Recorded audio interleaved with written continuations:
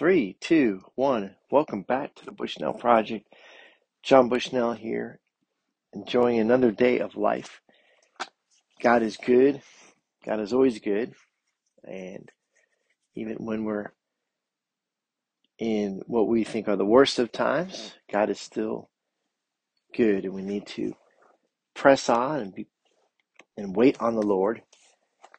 And so I am continuing to read through Exodus 22 is where we're starting off here. And this part of Exodus can get very confusing if you're trying to read through something really fast. You may not fully grasp what you're reading. And so where I really felt I would be out of Exodus, I am being reminded of lots of things about this part of the Bible. And it's interesting, it's good for me, and I hope it's good for you.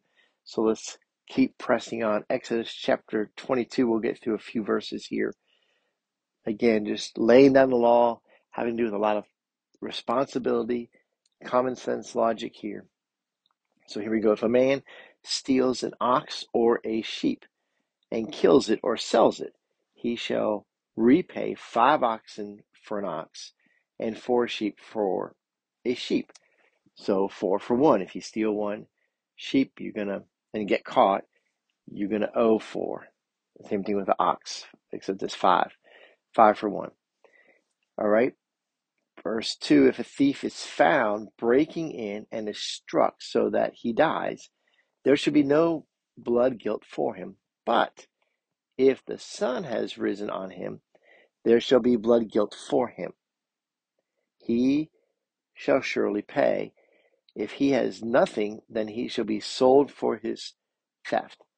If the stolen beast is found alive in his possession, whether it is an ox or a donkey or a sheep, he shall pay double. So a thief that is caught in the act, if it's during the day, you can see him, you can identify him, you take him to the judges. If he surprises you in the middle of the night and you strike him and kill him, well, that was part of what happens when you surprise a man in the night. But if you come upon him in the day and kill him, then that's not good. He's stealing, he's not taking your life. So that's the gist of those verses. So then he goes on, if a man causes a field or a vineyard to be grazed over, or lets his beast loose and it feeds in another man's field, he shall make restitution from the best in his own field and in his own vineyard. If fire breaks out and catches its in thorns, so that the stacked grain or the standing grain or the field is consumed, he who started the fire shall make full restitution. So lots of ways you can damage people's property and crop and things like that. This is covering it, right? If a man gives to his neighbor money or goods to keep safe, and it is stolen from the man's house, then if the thief is found, he shall pay double, meaning the thief, not the man who was taking care of the stuff. If the thief is not found, the owner of the house shall come near to God to show whether or not he has put his own hand to his neighbor's property. In other words, he stole the property that he was entrusted with, whatever it was, the money or the goods.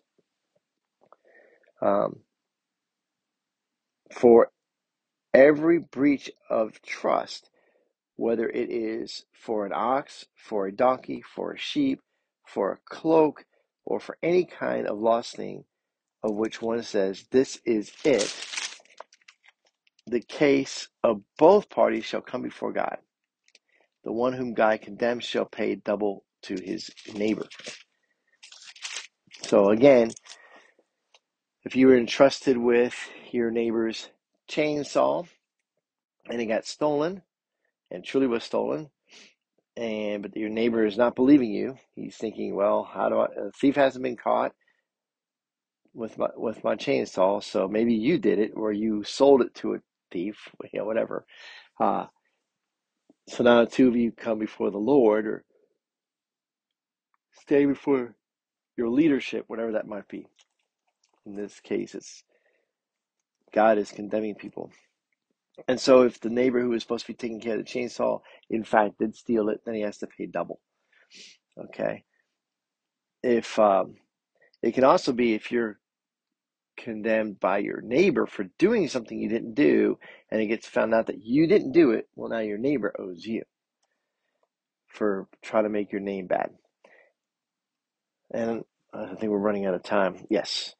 All right, so we made it all the way to through verse 9. We'll start in verse 10 next time.